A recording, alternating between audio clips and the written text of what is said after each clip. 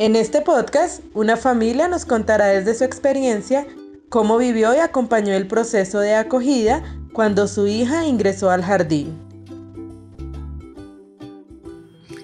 Yo soy Carolina Polanía, mamá de Emilia Parra.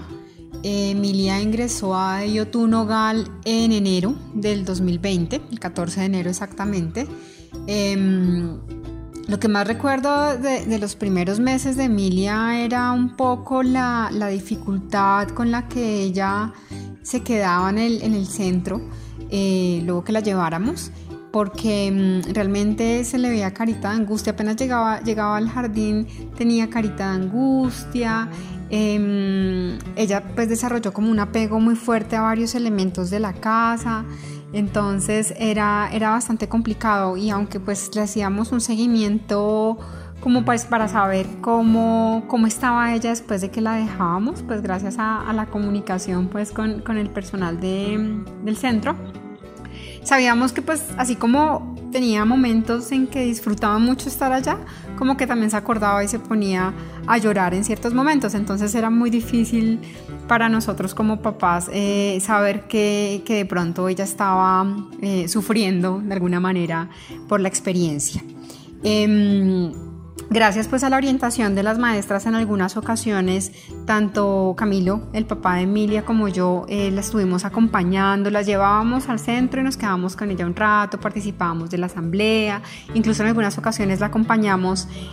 para la toma de onces. Entonces pues eso algunas veces nos funcionó muy bien porque quedaba un poco más tranquila, pero en otras ocasiones cuando nos íbamos o cuando se daba cuenta pues que ya llegaba al final de nuestro acompañamiento se angustiaba un poco.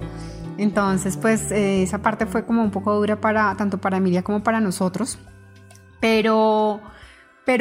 bueno, después de varios días en los que se intensificó su apego por la cobija, por las cobijas que llevaba en la casa, y por especial por un patito de hule que tenía, y en donde ella todo el día estaba con su maleta puesta, con la cobija, con el pato, básicamente hasta volviéndose peligroso para ella y para las profesoras porque ella no se movía sin todo su equipaje. De un momento a otro fue como empezando a soltar. Entonces decidimos desde acá no volverla a enviar cobija. Entonces eso como que la relajó un poco. Ya después se apegó mucho al pato. Y bueno, recuerdo mucho un día que la dejé en el jardín, quedó más o menos tranquila. Subí a hablar con Liz algo, y cuando escucho el grito de "el pato, ¿dónde está el pato?", y era Emilia, justo ese día se me había quedado el pato en la casa y caminaba por todo el centro buscando su pato. Pues en principio yo me sentí muy mal porque cómo me pude olvidar del pato,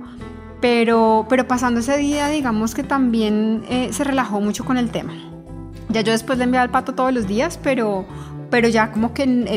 estaba un poco más tranquila. Poco a poco, y participando de las actividades extracurriculares, también fue soltando la maleta, hasta que un día, de un momento a otro, cuando la fuimos a dejar del jardín y se la fuimos a entregar a la profe Andrea y a la profe Caro, fue como chao, o sea, no lloró, fue muy tranquila, estaba muy feliz y empezó a disfrutar mucho el centro. Entonces pues también como el acompañarla en el proceso, no solamente nosotras sino también el equipo de maestras pues de IOTU fue bastante útil, yo creo, para respetar ese proceso de ella. Entonces lo que aprendimos a familia en relación a este proceso y que se ha trasladado a otros aspectos de la dinámica familiar, básicamente es a no forzar nada, es a dar los tiempos, a entender que no solamente los adultos tenemos unos tiempos y unos procesos, también los chiquitines, que a veces no entendemos un poco cómo funciona y no es posible predecir cuándo o cómo, sino muchas veces hay que dejar que las cosas fluyan. Yo les recomiendo a las familias que están viviendo este proceso de llanto que por más difícil que sea hay que seguir intentando para que ellos también aprendan que pueden pasarla bien y que pueden ampliar su mundo y que eso les va a generar muchas cosas positivas, y que aunque le duela a uno el corazón pues de dejarlos llorando, día a día va a mejorar.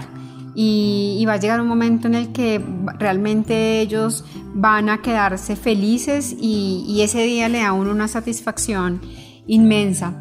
Y yo también les recomiendo a las familias que están viviendo el proceso de ingreso al jardín que sean muy pacientes pero muy constantes, que traten de reforzar mucho en sus casas y con los chiquitines la importancia del jardín, de tener un espacio para compartir con amiguitos de su edad, de tener un espacio para aprender cosas diferentes y que lo vean también como una oportunidad para empezar a generar otros avances hacia la independencia de los chiquitos.